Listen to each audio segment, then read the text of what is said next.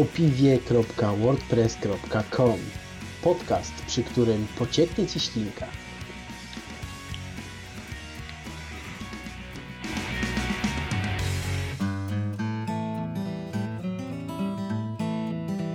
Witam serdecznie w podcaście o piwie, za mikrofonem Mateusz Baniuszewicz.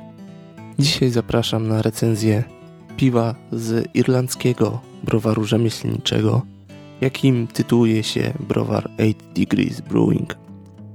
Omawiane piwo to jest porter, prawdopodobnie porter górnej fermentacji, pewnie w jakimś angielskim stylu, może robust porter na przykład. Ciężko mi powiedzieć, ponieważ ciężko dotrzeć do jakichkolwiek informacji o tym piwie. Piwo w ogóle kawałeczek Europy zwiedziło, zanim do mnie przyjechało, ponieważ jest z Irlandii. Jacek przysłał mi je w paczce. Bardzo mnie to ucieszyło. W paczce razem z porterem irlandzkim był również czeski porter. Chociaż nie do końca jestem pewien, czy to jest porter. No ale zapewne już się domyślacie, że chodzi o Primatora Double, czyli tą taką najmocniejszą wersję piwa produkowaną przez browar Primator. Jest to piwo, które już dawno temu piłem, ale podchodziłem do niego 2-3 razy. No i muszę powiedzieć, że kiedyś mi to piwo smakowało. Zobaczymy, jak będzie teraz, ale na odświeżenie tamtego piwa to jeszcze będzie czas. Teraz bardziej mnie interesuje lekki porter wyspiarski. Zobaczymy, czy będzie to dobre piwo. Do tej pory tylko raz miałem do czynienia z lekkim wyspiarskim porterem, i był to z browaru Fuller's London Porter. Muszę powiedzieć, że od tego momentu poprzeczka się bardzo wysoko zawiesiła i zobaczymy, czy irlandzkie piwo będzie w stanie pokonać Fullersa. Tamten porter jest naprawdę wyśmienity. Zobaczymy, może ten będzie równie dobry. Chciałbym. Ale może zanim się przekonamy, czy jest równie dobry, to warto było powiedzieć troszkę o etykietach, które są bardzo ładne. Brązowo-zielono-kremowe z wielką 8, taką jak na bilach. Z tym, że tło bili nie jest czarne, tylko jest brązowe, ale mimo wszystko wygląda to świetnie. Zalecana temperatura spożycia jest również podana, to powinno być 8 stopni. Wydaje mi się, że moje piwo jest ciut cieplejsze już, bo wyjąłem je z lodówki. I zanim rozłożyłem sobie sprzęt do nagrywania, trochę czasu to zajęło. Ale myślę, że ta temperatura, w której piwo jest, będzie w sam raz. Piwo jest ważne do końca kwietnia tego roku. Podejrzewam, że ma półroczny termin przydatności do spożycia, tak więc gdzieś w połowie terminu właśnie powinno się znajdować, czyli jak najbardziej dobry czas na spożycie tego piwa. W butelce, jeżeli się spojrzy pod światło, to piwo zdaje się być czarne, nie widać żadnych przebłysków, ale podejrzewam, że w szklance, która jest przezroczysta, może to trochę inaczej wyglądać. 5% alkoholu, czyli ekstrakt tutaj pewnie jest niski, jakieś 12 do 14 pewnie procent. Zobaczymy, czy będzie czuć jakąś pełnię, czy może wręcz będzie to bardzo lekkie piwo. Dobra, to myślę, że już wszystko wiecie. Jackowi bardzo serdecznie dziękuję za to piwo. Właśnie takie paczki od słuchaczy lubię. Te nie tylko niespodziewane, ale również zawierające w sobie coś nieosiągalnego w polskich sklepach, czyli jakieś lokalne irlandzkie piwo. Super sprawa, naprawdę.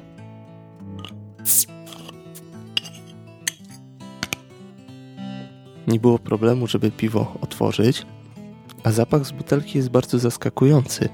Spodziewałem się czegoś kawowego, czekoladowego, a tymczasem tutaj feria owoców. Piwo pachnie naprawdę tak bardzo owocowo, że istnieje szansa, że w ślepym teście bym powiedział, że wącham wino, a nie piwo. Niemniej zapach jest bardzo przyjemny. Nic, nalejmy sobie do szklanki i zobaczymy, czy mamy do czynienia z piwem, czy może z czymś, co się popsuło. I już niestety dobrym piwem nie jest.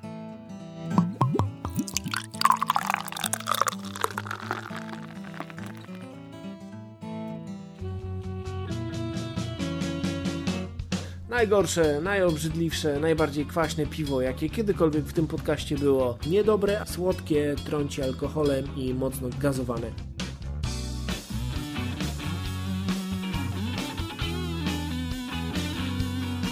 Nieważne jakie piwo, ważne jaki podcast.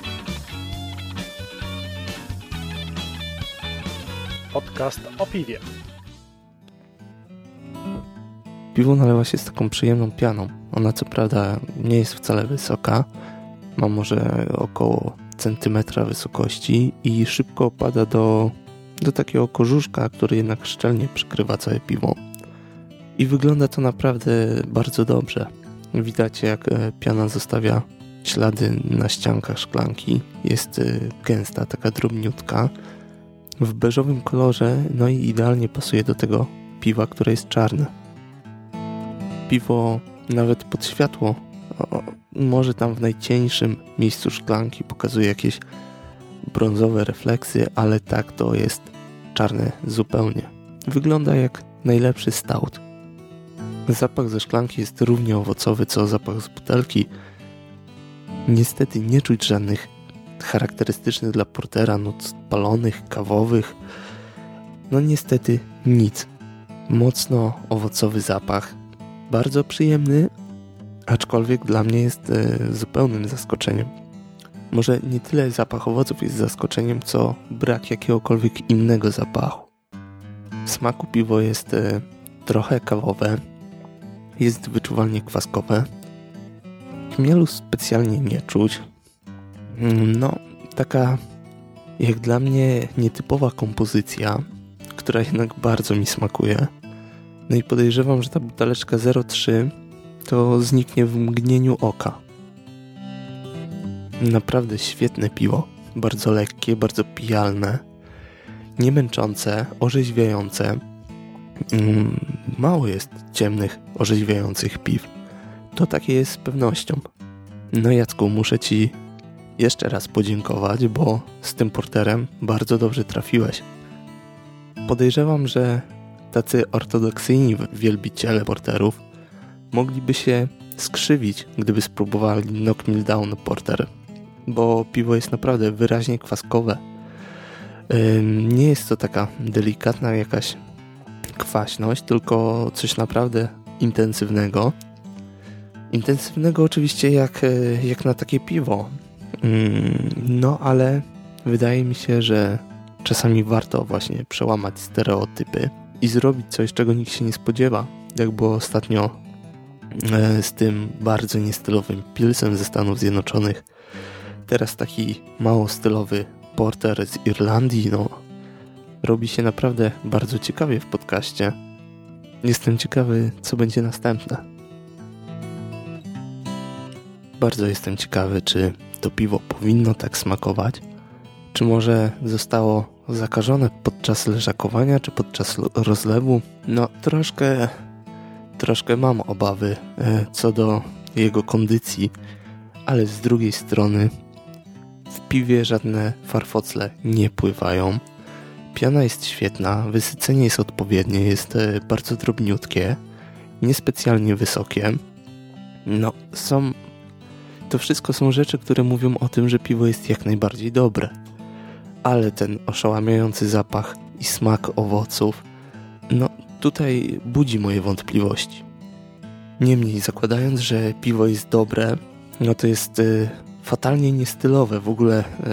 W ogóle nijak nie idzie tego nawet do tego robust portera czy brown portera przyporządkować. No bo to są same owoce w smaku i jakaś tam naprawdę delikatna kawowość. Jeżeli chodzi o przypadek, gdyby piwo było popsute, chciałbym, żeby każde moje piwo psuło się w taki sposób. Naprawdę kawał świetnego napoju. Ciężko mi powiedzieć, czy uważonego z takim zamiarem, czy to jednak wpadka, no ale wyszło z tego coś naprawdę bardzo ciekawego. No skojarzenie z winem jest tak mocne. Dziwne to piwo, ale bardzo, bardzo smaczne.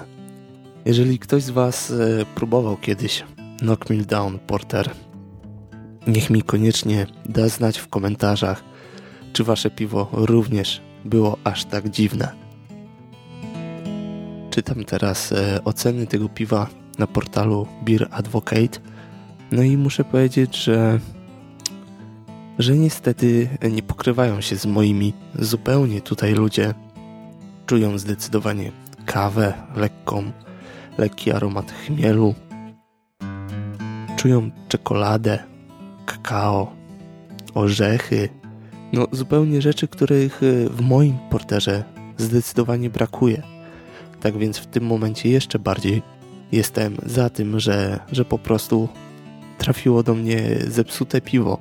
Ale na pewno dopiję je do końca, ponieważ jest tak dobre, że to jest coś pięknego. Po raz pierwszy jestem szczerze zadowolony z degustacji zepsutego piwa. Nie będę go oceniał, bo to trochę bez sensu, ale naprawdę dziwny ten odcinek wyszedł. Zepsute piwo, które jest naprawdę dobre. Chciałbym spróbować, jak to piwo smakuje w takiej swojej normalnej wersji, nie popsutej. Pewnie jest dobre, no ale o tym, no to być może się kiedyś przekonam. Zobaczymy. Średnia ocen na Beer Advocate dla tego piwa to jest 4,06 punkta na 5, czyli bardzo wysoko. Ja, tak jak już mówiłem, oceny się nie podejmuję. To wszystko w dzisiejszym odcinku. Jacku, bardzo Ci dziękuję za piwo. Pomimo tego, że było popsute, no to trudno, tak się stało, ale wyszło naprawdę smacznie. Podejrzewam, że albo jakieś zakażenie przy rozlewie, albo po prostu piwo w sklepie, bądź też na poczcie, no trochę zbyt długo w ciepłym miejscu stało, no i takie dziwne rzeczy się z nim stały. W każdym razie ja tam jestem zadowolony. Wiadomo, oczywiście chciałbym spróbować piwa dobrego, może nie tyle dobrego, bo ono jest dobre, poprawnego, takie jak być powinno, no ale może jeszcze mi się kiedyś uda. Jacku, raz jeszcze serdeczne dzięki, no i do wszystkich już tym razem, Wam również dziękuję serdecznie za słuchanie. Do usłyszenia w kolejnym odcinku podcastu o piwie. Mówił Mateusz Baniuszewicz. Na razie.